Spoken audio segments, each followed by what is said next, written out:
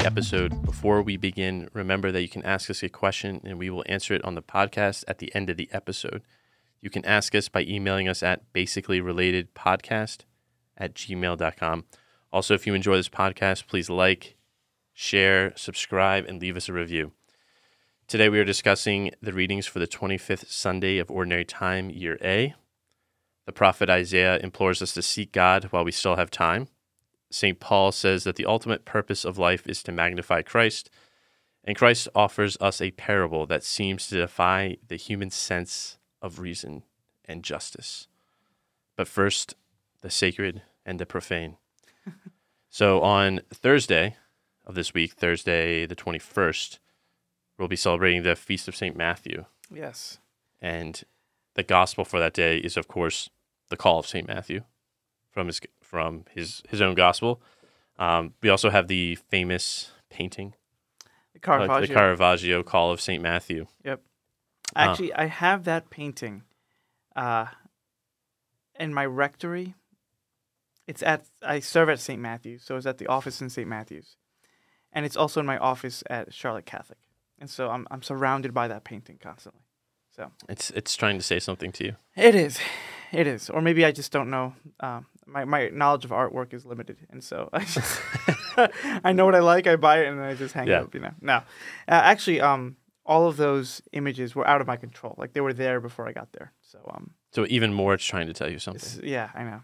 Stop counting money. And Right. When signs appear, when symbols appear, you have to heed them. What they're saying, yeah. as opposed to the ones that we choose ourselves. Yep. No, but that's it's a great. I always love the Apostles' feast days that we celebrate. Typically, the Gospels are around for Matthew, it's his own personal calling. Other ones, it's just when Christ gathers them on a mountain and names them his apostles. But it's always a good reminder of just our apostolic roots and our church's identity in the apostolic foundation. So it's a good feast day. Yeah, the gospel for the day it's a very beautiful one because you have the classic "Come follow me" or "Follow me," and then Matthew immediately gets up. As many church fathers say, as an impulse of grace, like an immediate response to grace. Yeah. That Christ calls and he answers, and I think that's beautifully depicted in Caravaggio because you have the interplay of light and darkness, and Christ in particular is illuminated. Yeah. In that painting. So it's Christ is in the darkness. Well, his face is illuminated. Yeah. Right. What's illuminated of Christ is his hand, which is really interesting. Like, that's the brightest spot. Yeah. And so it's almost like he's pointing at Matthew, saying, right. I guess you have the interplay of light is one from the call from Christ. This pointing, calling you to follow me, in a sense, like to look upon my face. I think that's kind of like an old Semitic idiom, to look upon the face of God, to follow him, to know him. And then Matthew is bathed in a little bit of light as like this, like right. So responding to grace. Caravaggio was like a master of shadow and light. And so in his images, it's not just, the shadows are not flat and the light is not just, overexposed. There's lots of contrast. Even in the figures that have light, there's shadowy, aspects to their figures. But my favorite idea in that painting is that you have the entire image is slashed in half. Matthew on the left, Christ on the right. And most of the light is pouring through a window that's above the scene, and it's casted on Matthew. And then Christ is, you're right. Some of his face and his hand is caught in the light, but he's actually mostly hidden in shadow. And you would think that it's Christ who would be in total light, calling Matthew to come out of his, the darkness of his sin, right? But I think what Caravaggio is trying to portray is that the beginning of conversion can often look like it's stepping out into the unknown, right? Because it's funny because you have Matt. I just call St. Matthew Matt. Not to be confused with Matt Hylam, right? Right. I think we're thinking My brother thinking Matt. of your brother. Maddie, Saint Matthew, while he's cast in light, he's also surrounded with his friends and his money. He is like in the middle of his comfort zone. That is who he is. That's where he takes comfort. And Christ is in the shadows calling him out of his warmth, essentially.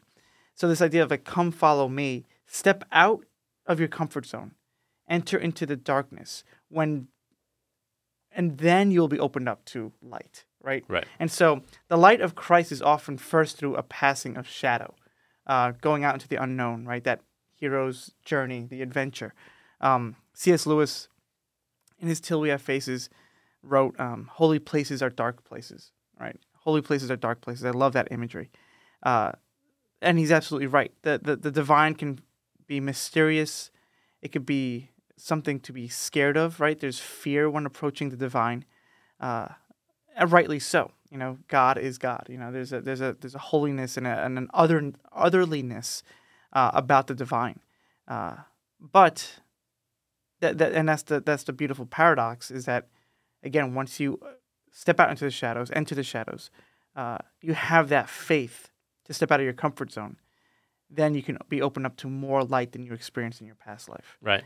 While we often want to see the divine in terms of light, there is certainly a tradition of seeing the divine in darkness. Yeah. As, your favorite mentor. Yes. John of the Cross. Yes. Right? Yes. Juan de la Cruz, as he would say. Right.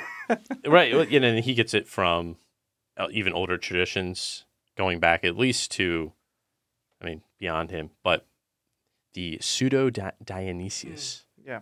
It talks about kind of the negative way, or the way of darkness and such. So I think you're right to point out that there's just enough light, because you have to know who's calling you.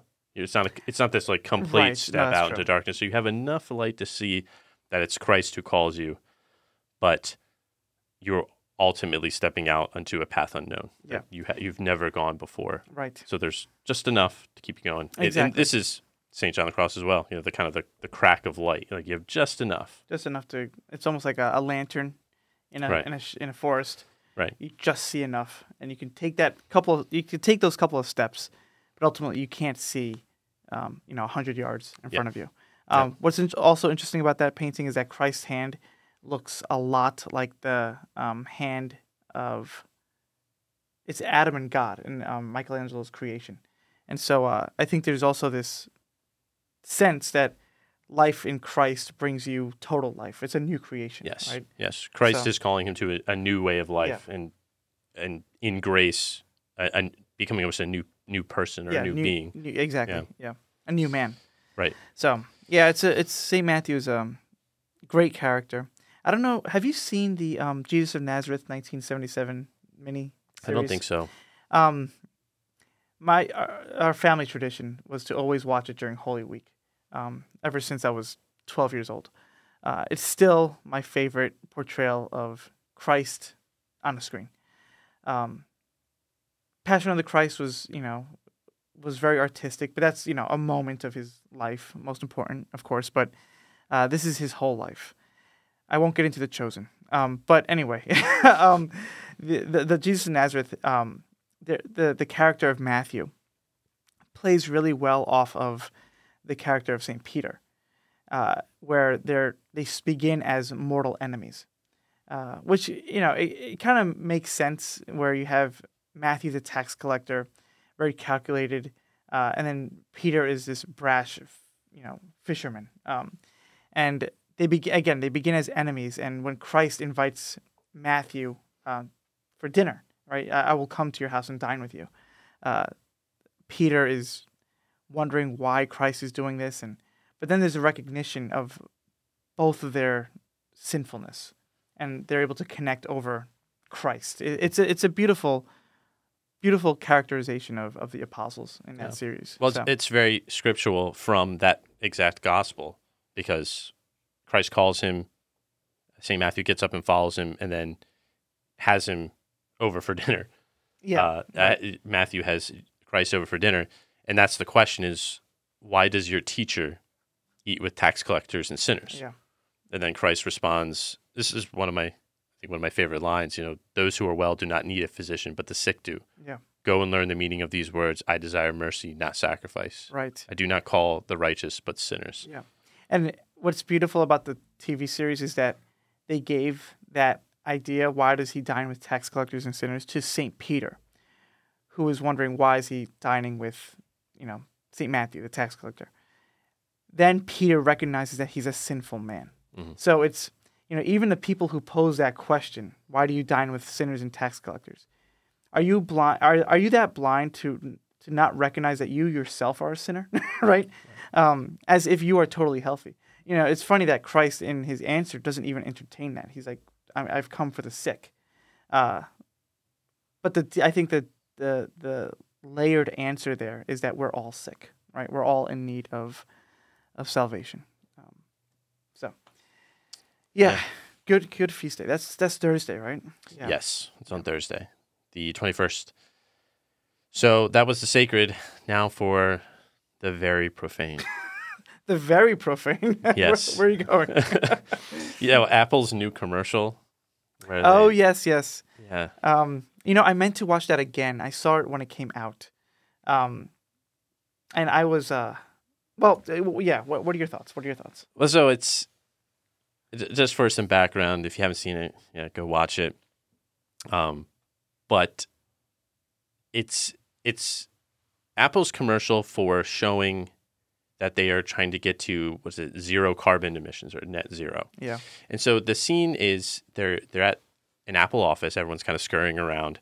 Everyone's at a very long business or a very long kind of corporate table. Mm-hmm. And there's all this whispering, yeah, she's here. Yeah. She's coming. And then suddenly a woman appears at the end of the table and everyone turns in awe. And then I think it's Tim Cook, the president of Apple, says, welcome Mother Nature. Yeah. And it's a commercial about how Apple is going to appease Mother Nature. Appease the gods. Right. Well, I mean, literally, because yeah. you have this scene of almost divine judgment or divine counsel. Mm-hmm. It's almost something out of Job. Yeah. Right? Yeah. Like Apple is at the table of counsel, and they've called on Mother Nature to come and listen to the things they're going to do for her. And throughout I'm not exactly sure what kind of image they were trying to portray for Mother Nature. Mm-hmm. Is like Mother Nature is good or not, because right. She's kind of ticked off the whole time. Like she seems angry. And so if the idea is, no, Mother Nature is good. Right. It's like, well, she doesn't seem very happy. They keep saying, we're going to do this. And she rebukes them. Oh, we're going to do this. Mm-hmm. And she scoffs. And, later she's eventually appeased in a sense. But I think it's Tim Cook asks, how was the weather coming in? Yeah. And she, right. And then, off in the distance, there's a thundercloud and thunderclap and lightning. and this cloud moves in front of the sun and makes things dark. So an image of anger.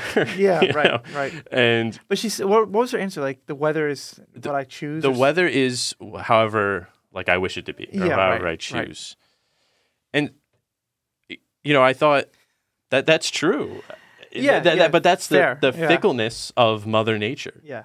Is when you need water, she withholds it from you. Yeah. And when you don't want water, she floods. It's very the imagery is very much like how the Greek gods used to perceive, the Greeks used to perceive their gods, right? If you're pious, then you appease the wrath of the gods, and they might not mess with you. They might, though, because the gods are the gods, and they like toying with humanity. Right. But it's just like, wow, they've been reading a lot of Plato or something. Right. I think there was a lot of unintentional symbolism in that commercial. The idea that Mother Nature is not perceived as this benevolent force, but something that her character almost stands in judgment of their actions, right? And so I think what's unsaid there is that there's a standard of morality that companies, society, people have to abide by, and that Apple is doing its part to abide by these rules.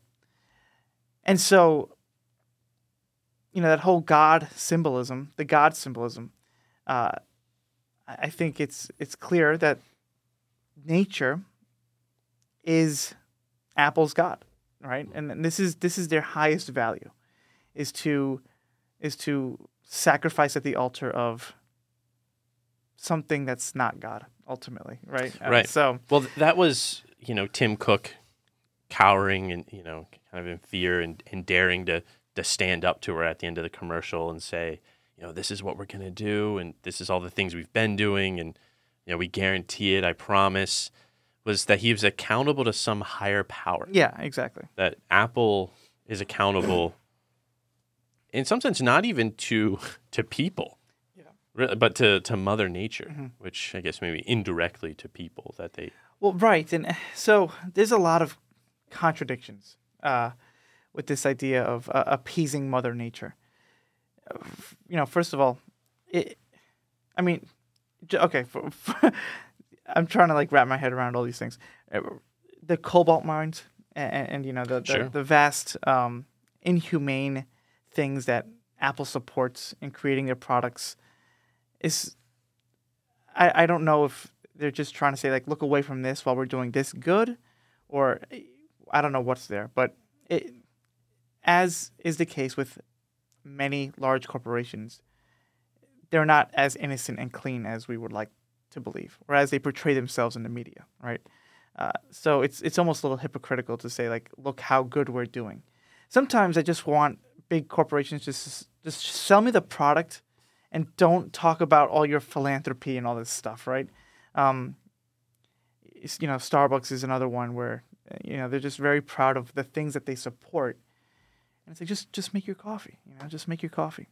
Anyway, that's one thing. The other is just this idea of environmentalism in general. As Catholics, we're called to care for nature. This is not, absolutely. A lot of people like to, criticize Laudato Si and Francis's encyclical on the environment, but he didn't write it for nothing. And I think that there is some things that that we can glean from this idea of caring for nature. It's not one or the other. It's you're a conspiracy theorist or you don't believe in climate change. That's too polar for Catholics. There is a sense that we have to care for nature. We've been given dominion over creation, but not. But and here's the caveat: is that it's not for creation's sake, and we don't sacrifice our own humanity to serve nature. That would be a shortcoming of what we're called to do with nature, right? And I think that this is where, as Catholics, if we're trying to be discerning with the environment, I think one litmus test to see where we're going wrong is to ask the question: is this effort in protecting our environment detrimental to humans or not? Right? Is it going to allow for the flourishing of humanity or not? Because there are sects of environmentalists who will propose that humans are a cancer to the species, to the environment. We need less humans. I've heard of some stories years ago where a family killed themselves because they knew that their carbon footprint was too large, right? Or that's what they feared, and they thought that the world would be better off without them, and so it was like a ritual where they just killed themselves. That is not what we mean by caring for the environment, right? But it seems like in this, going back to the Apple commercial, when you have Mother Nature as the ultimate judge, then things are bound to go wrong because you're not putting things in its proper place in a hierarchy. Anyway, yeah. Yeah, no, I mean, that's an archetypal struggle is nature versus civilization. Yeah. And even nature versus humans, because while there's certainly a part of us that is tied to the natural world, there's no doubt about it, there's also a part of us that is very, very much above nature. Yeah, distinct from nature. And distinct from nature, and is in fact working against us as much as maybe the people at Burning Man want us to return to nature. Yeah. We aren't. We aren't animals purely. Yeah, exactly. And we don't just live purely in nature. We live in societies and civilizations, often at a archetypal struggle with Mother Nature. And then in the end, Mother Nature is working against all of us. We die. Yeah. That our nature gives out. So in the end, she does swallow us back up. Yeah. And I think Apple is hitting on, the most ancient and primordial aspect of religion, which is sacrifice to appease the gods. Mm-hmm. And Yeah. they want to appease Mother Nature because floods and hurricanes, all these things are because she's mad. Mm-hmm. As opposed to, this is actually just who she is. Right. Because as Peterson pointed out, as anybody's ever studied symbolism or archetypal things, it's every archetype has two sides. Has a good aspect and a bad aspect. The hero, the father, the mother, all of them. Right. Controlling, nurturing. Right. Yeah. Yeah. And so there is a dark aspect to this movement, and it can become very anti-human. Yeah. Exactly. And that's where it certainly goes awry. I do think we should take care of the planet. I do think pollution is real. That's a thing. And I think that it can fall under it. I think this is what Francis was trying to do, was trying to place environmental concerns in the kind of hierarchy of pro-life issues. Yeah. It's not at the top, necessarily, but it is part of, we need to care for human life. That means clean air, clean drinking water, clean soil and such, or soil that can produce crops and food. I think all that's true, but it does show this this commercial to me showed this impulse that Carl Jung would say the archetype must be incarnated somehow. That the archetype must become symbolic, and in this commercial you had it embodied in a person, and all their heads are fixed on her. Right. None of them are wandering. It's their attention is all focused onto this one woman who is Mother Nature in worship, adoration. I don't attention, know. right? Highest attention. Yeah. But yeah, a couple more points. We could do a whole episode on this because it's so fascinating. But the idea that if you appease Mother Nature, less bad things will happen in the environment. I think it's almost like a fideistic way to look at the world. If you replace Mother Nature with God, is this hurricane as a result of our sin, right? I know, like, when a lot of big natural disasters strike major cities, a lot of people will wonder, like, what did they do to deserve this? That's a natural question, and it goes back to the book of Job, right? What did Job do to deserve this? But as it relates to nature, we understand that nature is free in a sense that it's free to act according to its own nature, right? It's there are certain laws that nature has embedded within it that acts according to its own nourishment, or fulfillment. And St. Paul says that even nature itself groans as it awaits its fulfillment, right? How does he put it? It groans in labor pains until it reaches its ultimate end. And so we are awaiting a new heaven and a new earth, a redeemed earth. And the world that we live in, when we talk about the fall of creation, it's not just man that fell, but all of creation fell. And so as nature tries to reach for its fulfillment, it's going to go wrong. There's going to be things like natural disasters. And it's all part of this, again, this freedom that went awry in the fall. Man's fault, yes, but it affects all of creation. And so, just to think that, like, well, if we just, reduce our emissions, then that will, help the weather. To an extent, yes. But there's another aspect that things are just out of our control. And that does require more discernment, too, because you can't just be like, well, things are out of our control, so we don't have to do anything about it, right? There's things that we can do again, but I think in the grand scheme of things, until those new heavens and a new earth descends upon us, we're going to be beholden to nature's cruelty, right? Red tooth and claw is Alfred. Wait, who's that poet who said that? I don't know. Some poet said that. But the other thing I wanted to mention was that I think that the fact that you brought up that mankind is distinct from nature is one of the strongest proofs, I think, for a belief in something that's transcendent. Why do we call when man builds something, like he builds a house, we say that that's artifice. But when a bird builds a nest or a beaver builds a dam, we say that that's natural, right? Why can't we look at the house of a man's house and a bird's nest and say that they're both natural? There is a natural distinction that we have for artificial things and natural things.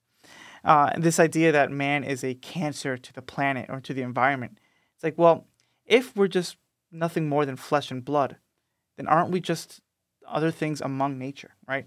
There's something very distinct about, like you said, distinct about man that separates it from nature.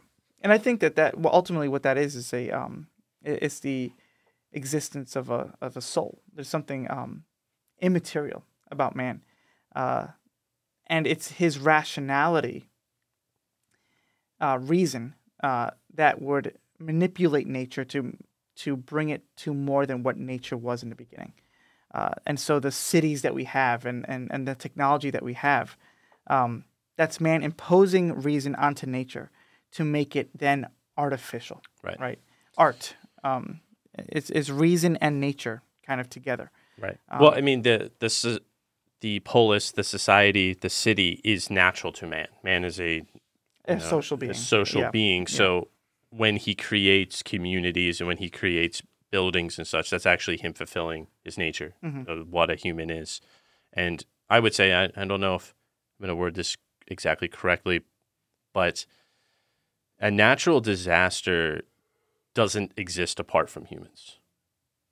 So right. When there's a landslide out in right. A random mountain with no humans around it, is that a disaster? Right. Tectonic plates shifting and causing earthquakes is actually just the world, the planet doing what it does. Yeah.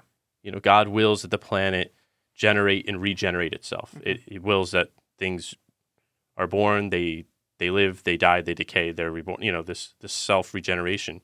And it's only because of man that we have a value judgment on forest fires and that we have a value judgment on landslides. It's if a flood happens and it wipes out a village, that's a horrific thing. That's a natural disaster with horrific consequences only because man has the moral judgment to say that. Yes. But it's not something in nature that by itself. But any more thoughts, or would you like to? There was one more about, so when man is caring for nature, his goal ought to be, from a Catholic perspective, to bring it back to God, right? To make it better than it was before, and to then offer it up to the divine. And when that divine is cut off, then man then uses nature to serve his own wants and purposes. And this is exactly what happened in the Garden of Eden, where, the 6 days of creation, everything was leading up to man. Man was like the pinnacle of creation. And then he was meant to use all those things that God created in service of God. And that was like the completion of exitus et reditus, right? Everything comes out of God and then it goes back to God. But man cut that off by serving his own purposes and his own twisted desires. And so that's when the world fell and division happened and, history happened after that.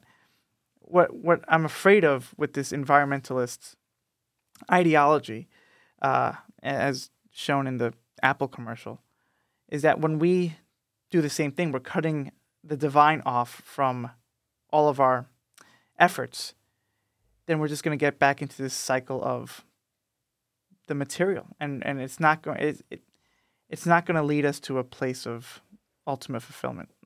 The cycle will not be complete. We're not returning everything back to God, but we're returning things of our own. We're returning everything to our own made up gods. Mother Nature now is the God that we serve. that's not God itself. And so, Right. Yeah, the return of paganism. yeah, beautiful. Interesting.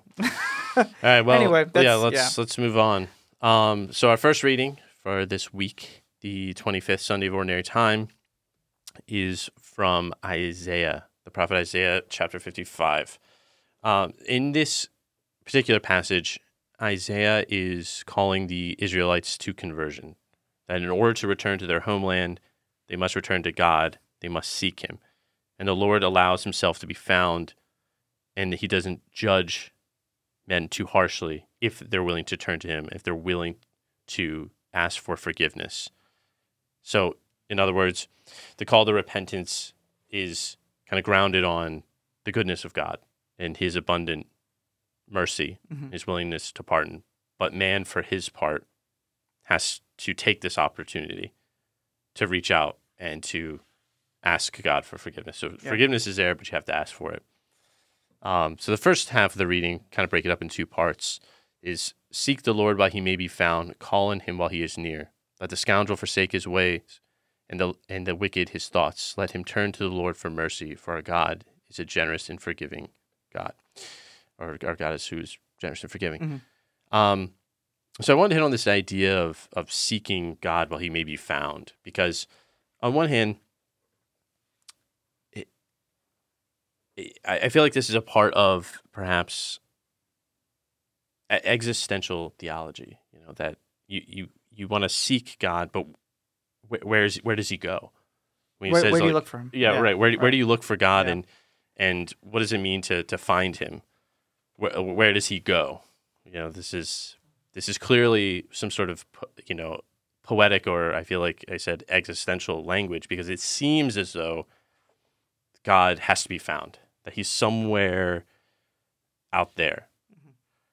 But at the same time, he's also apparently within me, if not by grace, at least as my creator. I think was that by eminence or immanence? Immanence. Yeah. So you get a lot of this if you read St. Augustine's Confessions. That he has many different, in the beginning of his Confessions, but throughout, these kind of meditations on how do creatures find God. And it's because on one hand, God is most powerful. He's supremely just, and he's higher than the heavens. But yet he is hidden and intimately present to me. Yeah. So he's both of these things at once. That's the paradox: is that God is supremely transcendent, but also supremely immanent, right? That he, like, we use this imagery of the heavens above us, above the heavens of the heavens. But then we also use this imagery that God is within, right? The image of God within you, right? And so that is the paradox. I was thinking of, as you were talking, a poem by Sir Philip Sidney. It's this poem about a poet who is struggling for words to write. He's struggling for inspiration, and he's looking out into nature to try to find inspiration to write his poem, and he's not able to do it. But once he sits down, he says the last two lines of the poem. It says, he writes, "Fool," said my muse to me, "look in thy heart and write." And the idea that, you know, for an artist, inspiration comes from within, right? Not necessarily from without. Yes, you can be inspired by your experiences and, you know, the beauty of nature and all those things.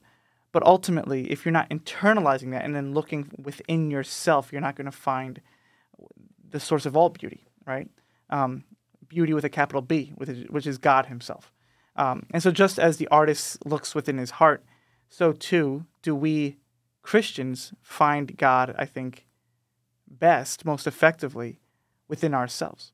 And that's a very, like as you said, an existential way of looking at it is a very apt way of putting it. I've heard, you know, Augustine is described as kind of like a proto-existentialist before the existential movement.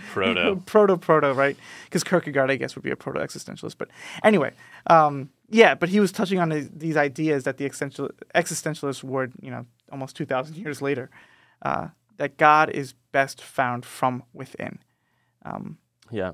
St. John of the Cross talks about this kind of humorously when he says that people will tire themselves out by going to all these different churches, and they'll go on these pilgrimages, and they'll wear themselves out when they should just look within.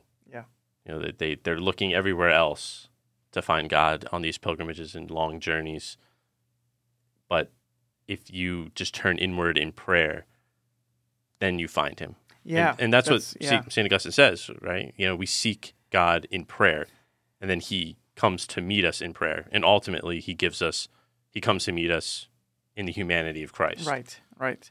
And it's, going off of that theme of, I think that's very wise counsel, that you don't necessarily need to go on these pilgrimages or leave your home to find God. But I think we could take that a step further, and especially, for those who are striving to live holy lives and who exercise a habit of prayer day in and day out, sometimes we can treat even prayer like an external thing, where it's like if I just add an extra novena, right, or if I just do this practice, or if I, even if I try to get to church every single day, then I can find God more. To a certain extent, yes. But we have to be careful that we're not allowing these external practices to block us from that internal conversion, right? And so even prayer itself, if we're not careful, we can treat it as looking for God outside.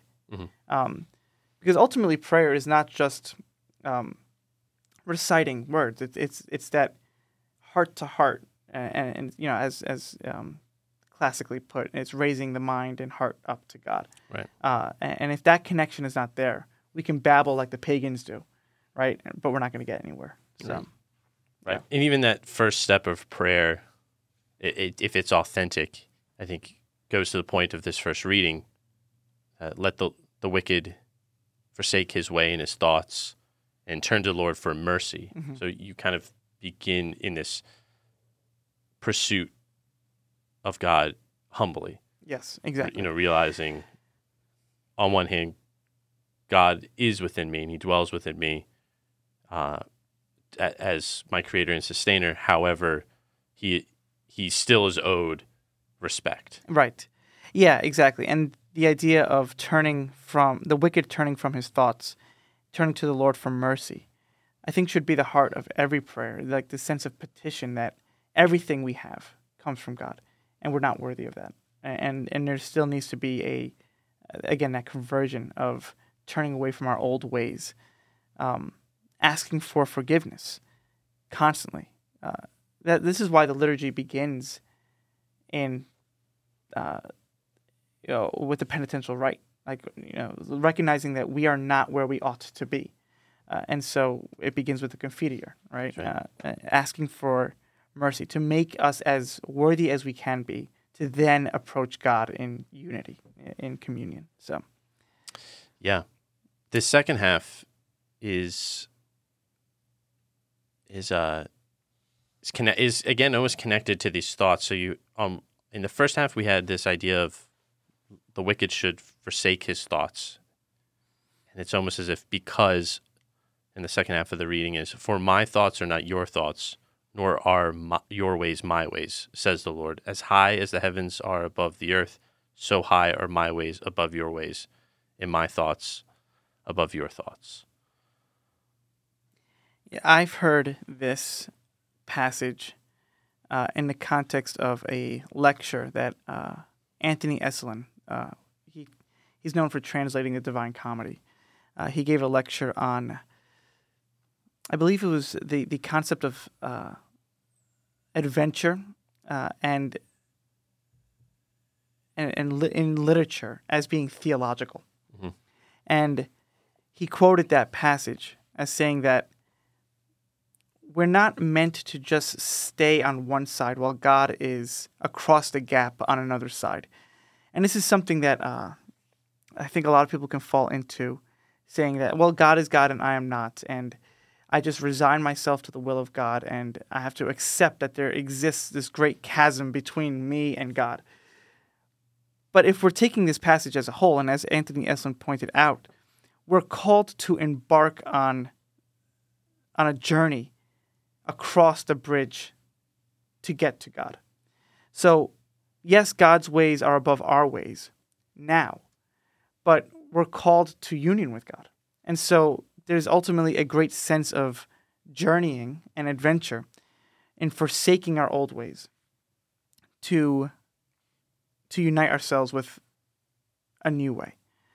And so while our Lord is establishing, Isaiah is establishing this divide between man and God, we're called to bridge that gap. We're called to go on that journey, as the first half attests to. Let the scoundrel forsake his way. Almost a sense of encouraging him to go on this adventure, right? Right. And I do think that this part about God's ways and his thoughts is a reminder that we shouldn't always impose what we think God thinks all the time, or judge our standards of thinking as the same as God's. While I agree we're supposed to go on this journey and we're supposed to enter into union with God, that is the main kind of purpose of the Christian life, there is still a caution not to impose too many kind of human standards on God. No, of course, right. And that's what we see ultimately, as best explained, I think, in the book of Job, where God's answer to Job ultimately expresses this idea that my thoughts are above your thoughts. How could you possibly see all of creation from my perspective, right? While we do try to unite our minds and our hearts to God, to not only to the best of our abilities, but in reception to grace, there's always going to exist a level of resignment, right? That we have to undergo.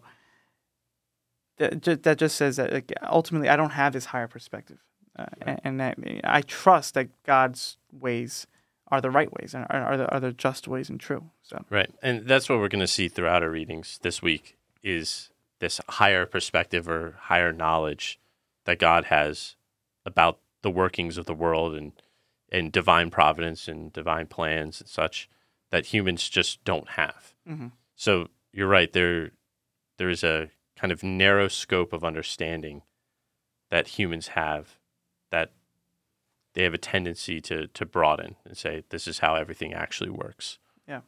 Or we take our experience of reality as the totality of reality. You know, I've never seen this miracle happen, therefore it can't happen. Right, exactly. That reality, but we take reality to be ours as opposed to reality being God's possession. Right. No, that's good.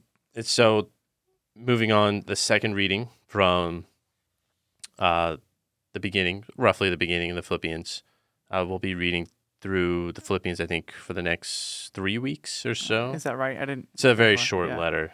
It's only 4 chapters. So, but the thing is, we'll skip the best chapter 2 that we covered in our episode, "The Serpent and the Cross." We skipped that. We skipped that, right? Okay. So, because this week it'll be, I said chapter 1, and then I think it jumps to either later in chapter 2 or chapter 3. So we don't get the Christ poem or the Christ hymn, which is kind of a shame because scholars believe that this is certainly a letter. It's a genre of letter, but really it's a long meditation or exegesis on Philippians 2, that Christ poem. That the whole letter is really, that's the centerpiece of it. So if you don't have that part of Philippians, you kind of lose out on everything else. But wow, that's okay. If you someone needs to redo the lectionary here. Yeah. maybe you can. Yeah, right. That can be your job to redo it. But in this letter, Paul is he's imprisoned, and so he has like a little bit of a back and forth, right? He says, "Is it better for me to be alive or to be dead? You know, if I go on living in the flesh, I get to keep working for Christ, and I get to keep working for you." Right. That means fruitful labor for me. Right. Yeah. But if I die, then I get to go be with Christ, and that's better. So which one do I want here? Mm-hmm. But in the end, conduct your life worthy of the gospel. So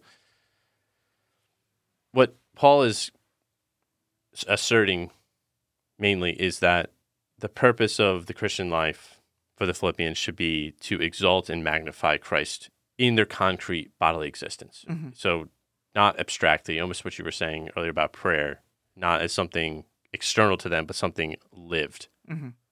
through them.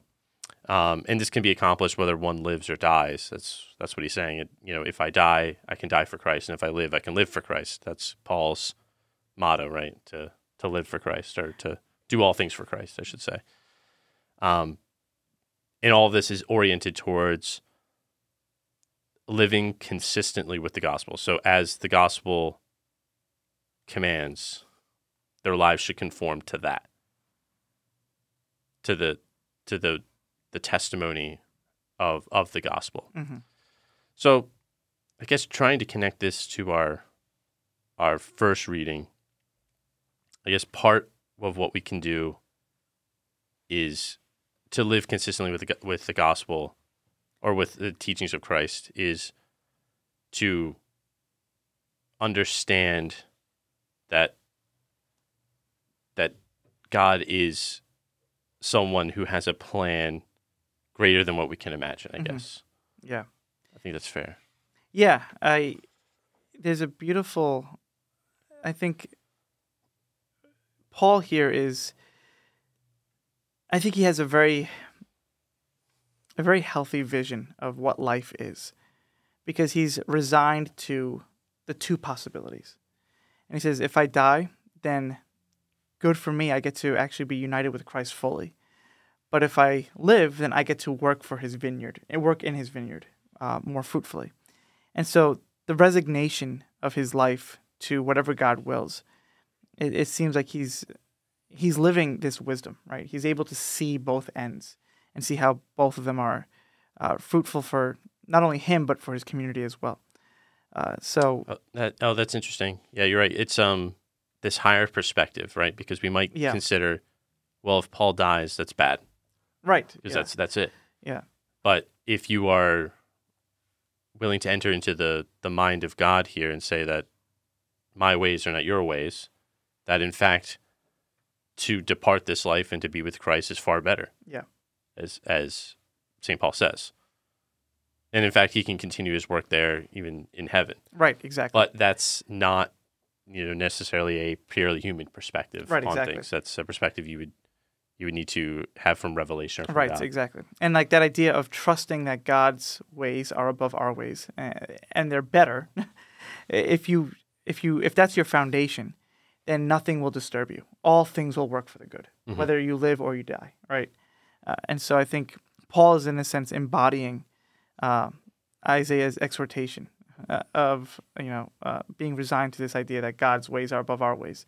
And while, again, we can strive to know his ways as much as possible, embarking on that journey, again, there's that level of unknowing that we'll never fully reach. What has struck me when I first read this passage before the podcast was this impassioned Paul being impassioned for Christ. The idea, for to me life is Christ and death is gain. Christ colors in his entire reality. And I love the way he says, I long to depart this life and be with Christ, for that is far better.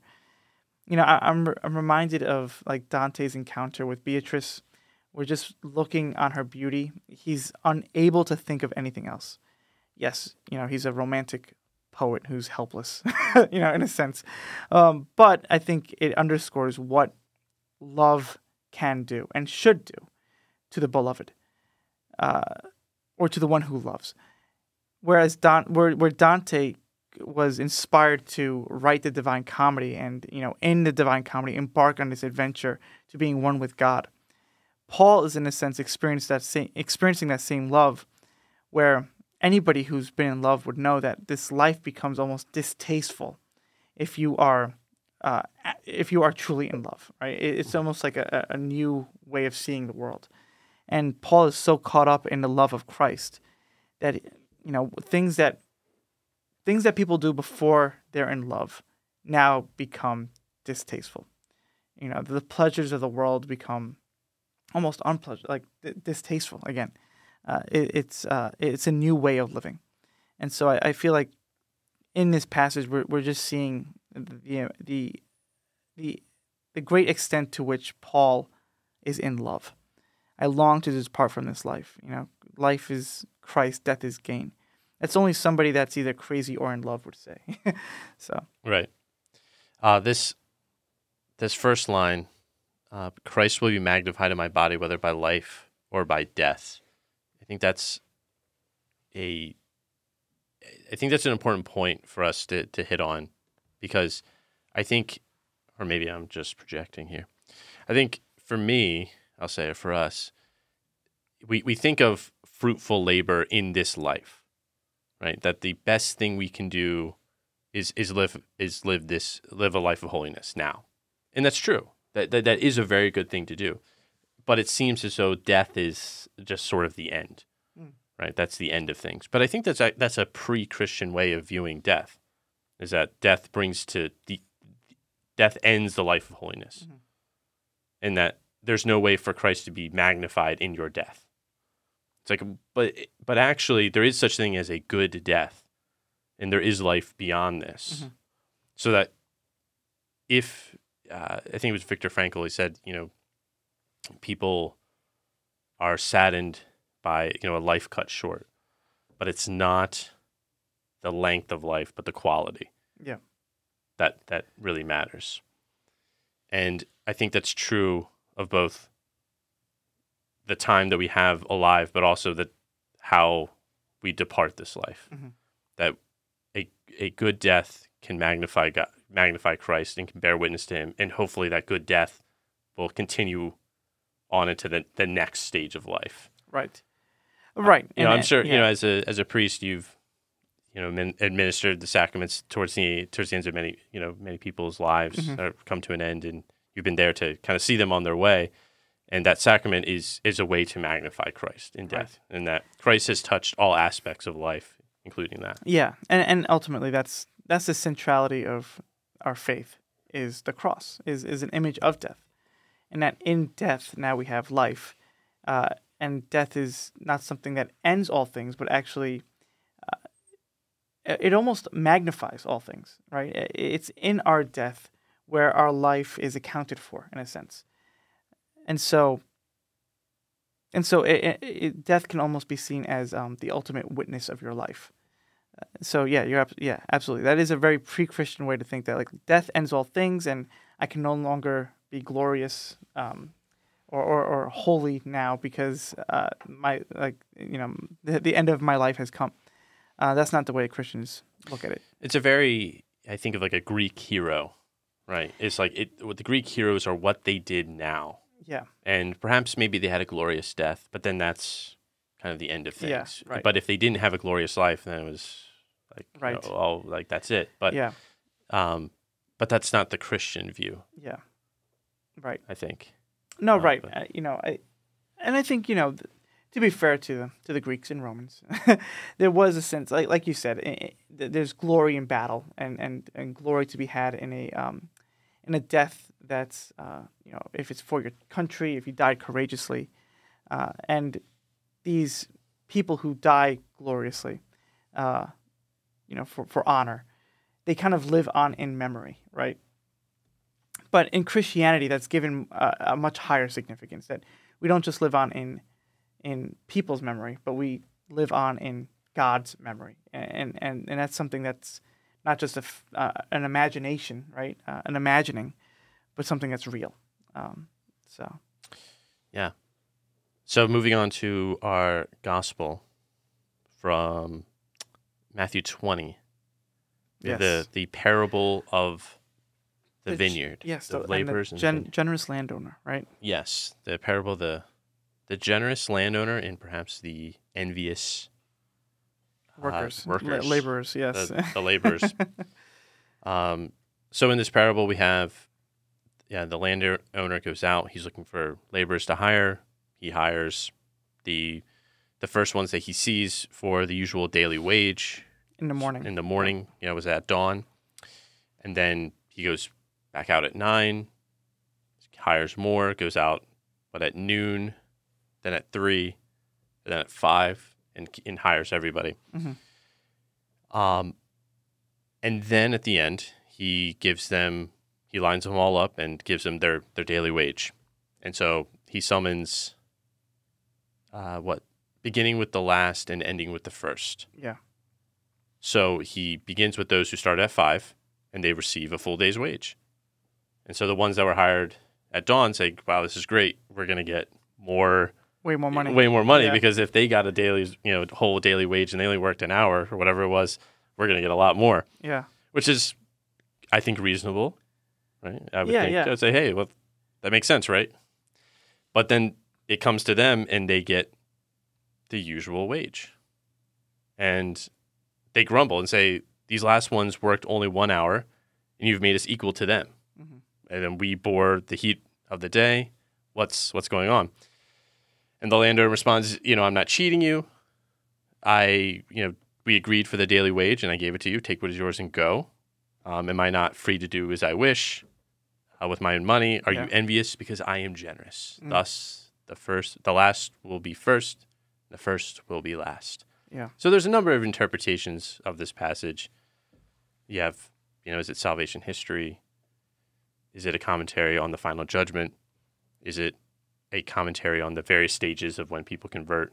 You have a deathbed conversion in the last hour. Yeah, right. This is Peterson's actually talked about this, but this is a common critique, I think, of perhaps some atheists or non-believers that it's not. How is it fair that someone converts in the last hour, whereas somebody who's been struggling their whole life? How's that fair? And to Peterson's point, he said a true conversion is actually painful. Yes. And he said, confronting all your sins, and if you actually regret them at the end of your life, that is a level of existential pain that we can only imagine. Right. So it's not just I wish to go to heaven, so I'm going to believe in God, and then you die and everything's fine. Right. That's not what we mean by a deathbed conversion. So. Right. I think that's a bit of a straw man sometimes because people portrayed as disingenuous and just trying to sneak in. And sure, that happens. But when we say a deathbed conversion, we mean an actual conversion, not just something like you said. Oh, sure, I'll believe in God if it makes me go to heaven or whatever. I don't care. But if someone actually gives in to this conversion, it's painful. Right. And if it's, two ways of being contrite for your sins is through the fear of hell and through the love of God, right? The perfect and imperfect. Right. If it's imperfect and you want to convert because you fear hell, how much greater is that fear if your whole life was full of sin, right? That would be enough to just end your life right there, that fear. And so you can't, I don't think it's right to trivialize that. And then, if more ideally, the person who's dying on their deathbed is filled with a love of God and that they regret their sins, then that's even more painful because you see how the ideal, God himself, stands in judgment of your sins and how that which you love is now tainted with an entire life full of debauchery, right? So in both cases, it would be a painful experience, ultimately. Right. So imperfect contrition is something. It does. It is something. But we also, just because it's imperfect doesn't mean that it's easy, right? Mm-hmm. It's this is the easy way. It's no, being afraid of what your sins can do is a frightening aspect. So it is. Yeah. I'd like to hit on kind of, I guess, this notion of God's ways again, as well as envy. Mm-hmm. So Matthew 20:15, towards the end of this passage, in our lectionary, it kind of says, am I not free to do with my money as I wish? Or are you envious because I'm generous? Which is, I think, probably the plain English way of saying it. Although in the Greek, it doesn't mention money. He just says, am I not free to do with my own? Mm. So am I not free to dispose of my property as a whole? Yeah. But also, are you envious because I'm jealous? Or jealous because I'm are you envious because I'm generous? The actual Greek is your eye evil because I am good?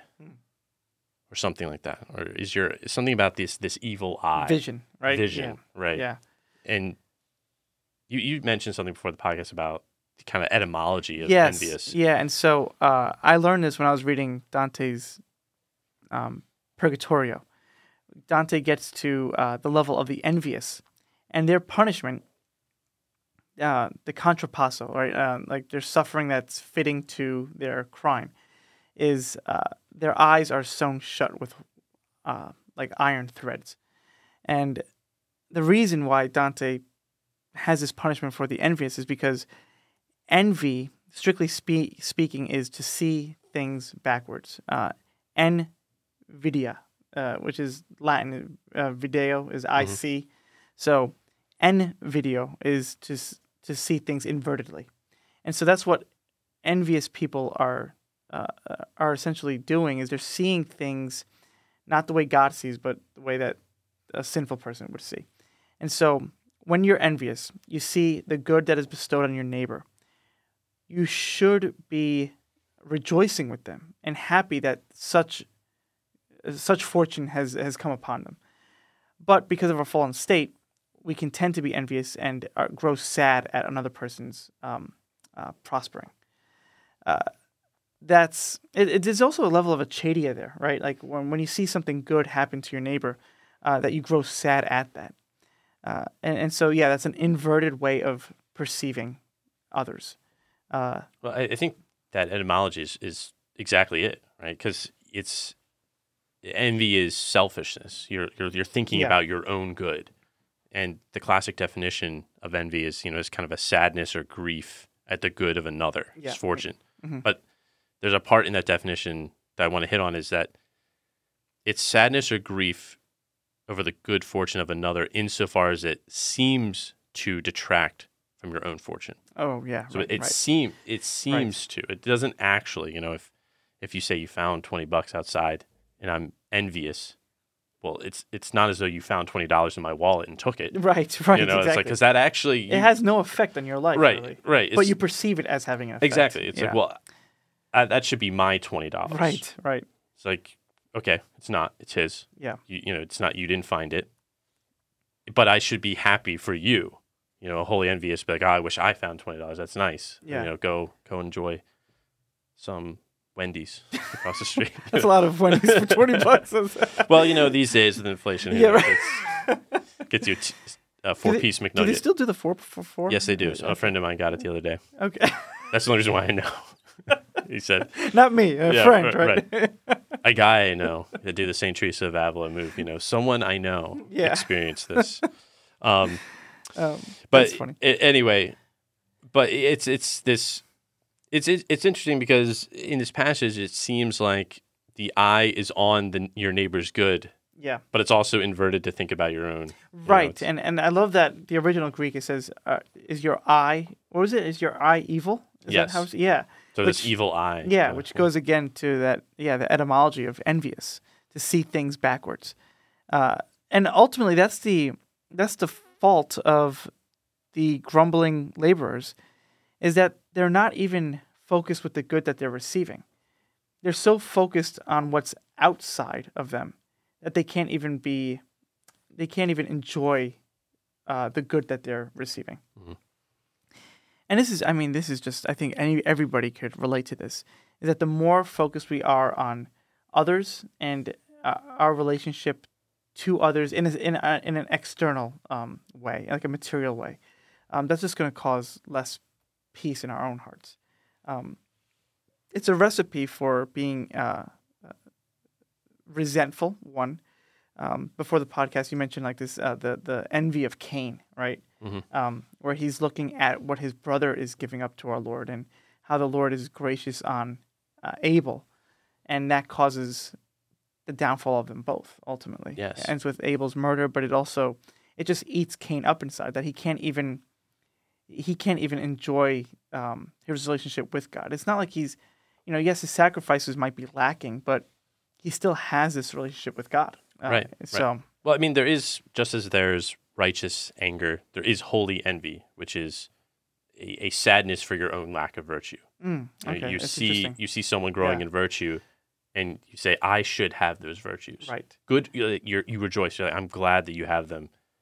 I wish I should have them, and I'm almost ashamed that I don't. Right. So Cain could have had a holy envy and said, look at how Abel's sacrifices are being accepted. What is he doing that I should do, that he's being accepted by God? Maybe that's what, and God gives him that chance. Says, if you change your heart, your sacrifices will be accepted. But instead, you're envious of your brother. Yeah, exactly. And you want, he ends up literally taking it so far that he takes his brother's life. Yeah.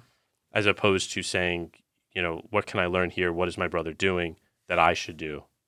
He lets the resentment fester to the point of death. Yeah. Instead of actually being grateful for what he's been given and then letting that grow. I'm reminded also of the passage in the Gospels where our Lord says, to those who have received, much will be given, and those who have not, even what little they have, will be taken away. I think one of the ways we can understand that passage is in relation to this, that when we grow envious of others, like the landowners that are grumbling in our gospel today, when they're grumbling, it's like they don't even recognize what they have. And so, in a sense, they perceive what they have as being little. And even that is taken away in a sense. Like they're not even able to enjoy the fruit of their labors. Mm-hmm.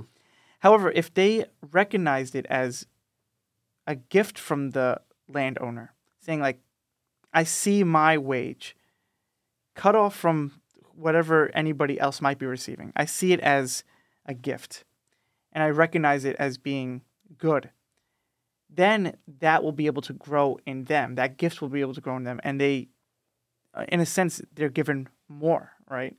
Not materially, not monetarily, but their enjoyment and their gratitude towards what they've been given is something that money can't afford them. Right. So, right, because as the landowner says, I'm not cheating you.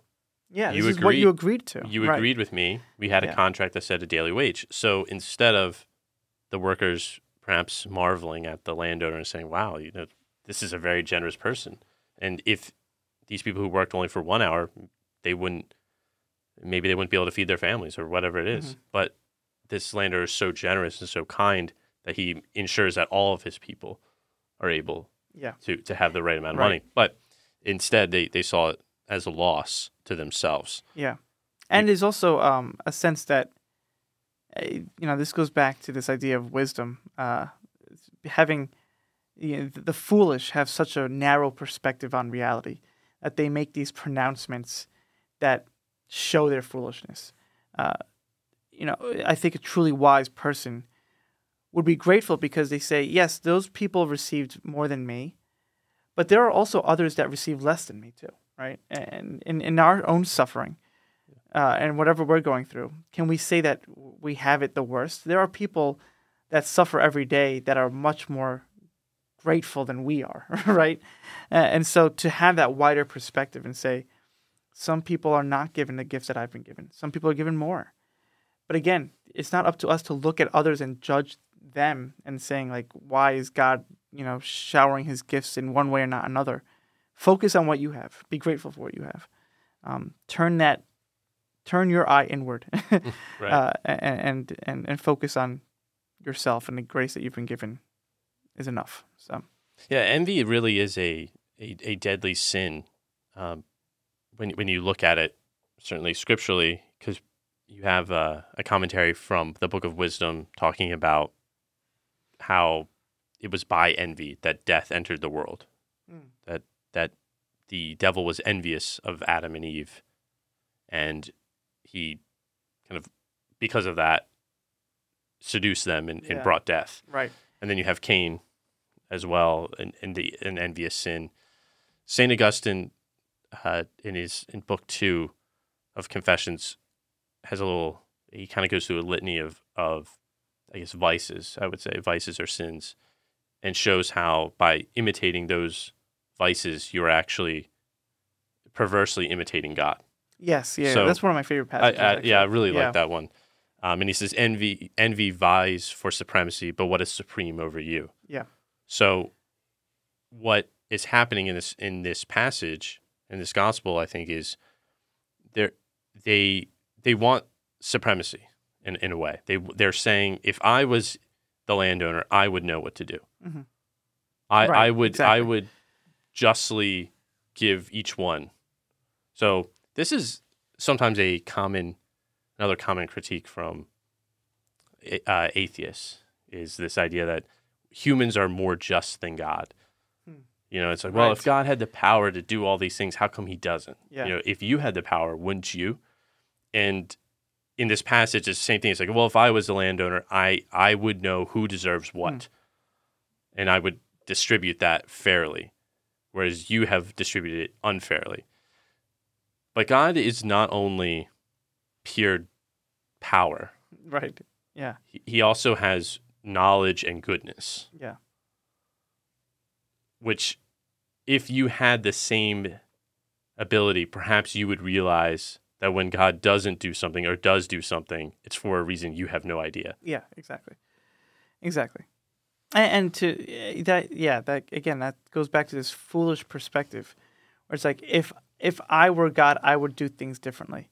It's like, based on your limited perspective, that might benefit you in the present, but you have no idea what lies outside of your perspective, Right. and what lies outside of your own lifespan, right? And you're basing, you're again making these like profound pronouncements based off such limited information, Right. essentially. Right. So you could say here, the workers who were hired at dawn have the limited information of these guys were hired only an hour ago. And that's all they know. And that's all Right, they know. Exactly. But in the gospel, the landowner goes out and sees them and says, you know, what have you, like, why are you idle? Why have you been here? And they say, well, no one would hire us.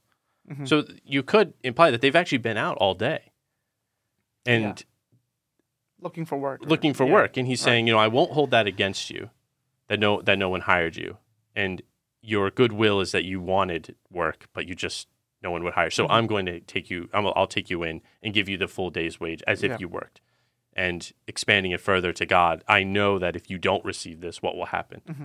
You know, your family will starve. So I'm going to give you that. But the earlier workers see, oh, well, only an hour. That's not fair. Yeah. It's That's all they see. But Yeah. if you had the perspective of the landowner, you might say, oh, well, if they don't get the money, their children will starve. What would you do?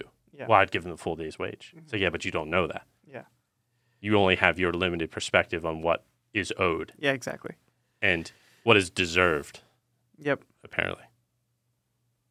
So Yeah. I think it's this reading is a warning, I think, of careful, I guess, what you think people deserve. Yeah. And sometimes you don't get what you deserve, and that's a good thing. Yeah. Oh, well, and if I would take it a step further and saying, who are you to judge what should and shouldn't be given to other people? Yeah. I'm thinking of, when I read this passage, I thought of Gandalf to Frodo. Mm. When, some who die deserve life, Right. And others who live deserve death. Right, right, because Frodo sees, at least in the movies, sees Gollum and says it's a pity. Yeah, that that's in the Bilbo, books too. Yep. Bilbo, it's been so long since, so I couldn't remember. It's a pity Bilbo didn't kill Gollum when he had the chance. Yeah. And then Gandalf says it to him, like, who are you? Yeah, it was Decide pity who- that stayed his hand. Right. Actually, that's a lot of people point to that passage as the crux of the entire trilogy, because ultimately Frodo shares the same pity as Bilbo, and he doesn't kill Gollum. And then Sam is the one who presses Frodo, saying like Gollum should be killed, like by the order of justice, like he's a villain, and we shouldn't, keep him around.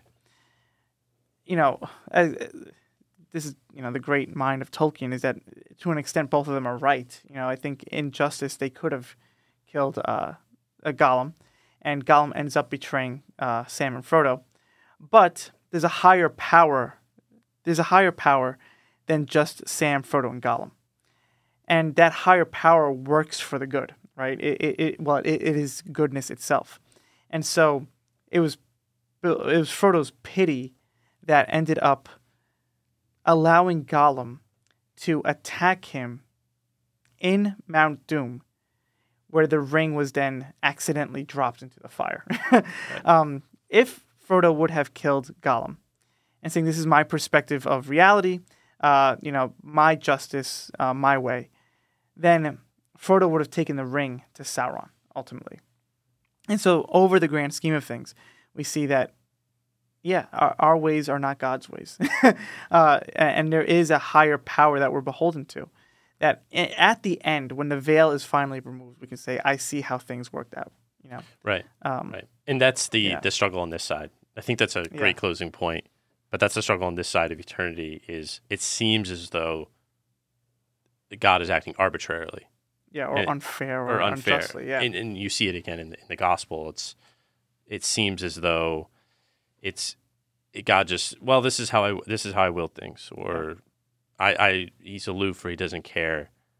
But there's this trust that all things work for the good of those who love God. Yeah, exactly. That divine providence is actually working for you and not against you. Yeah.